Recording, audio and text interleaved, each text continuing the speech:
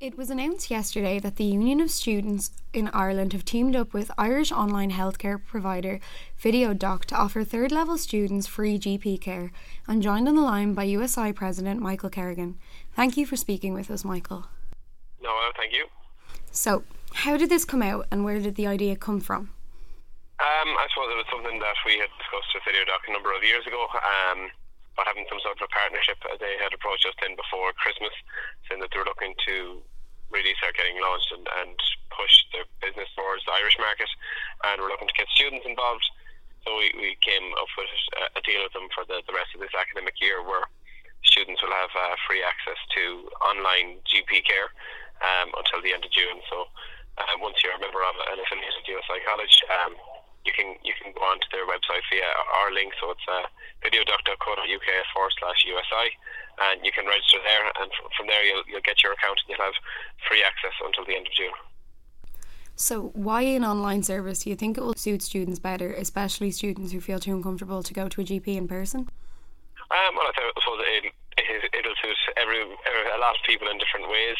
It means you don't have to travel, you don't have to go into town, you don't have to pay, which is the main one, but you don't have to go trying to drive, find parking or get public transport into town. All you have to do is open the app on your phone and wait a few minutes. It's not a huge waiting time. You can pick up prescriptions at your nearest chemist, so everything's just really, really handy. You can get prescriptions, you can get sick notes and all that kind of stuff as well, so there's really no flaws with it. Do you think it will allow students to kind of hide away about their health issues, or will they get more confident to talk about them openly if they're able to be provided this service and get healthcare more readily?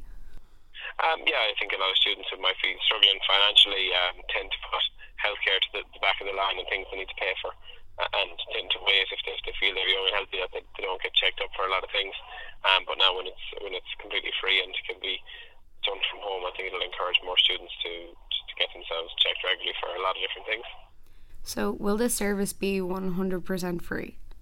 This is 100% free, and is 100% free until the end of June, and we'll be discussing it again with them in the summer on how we move back from there.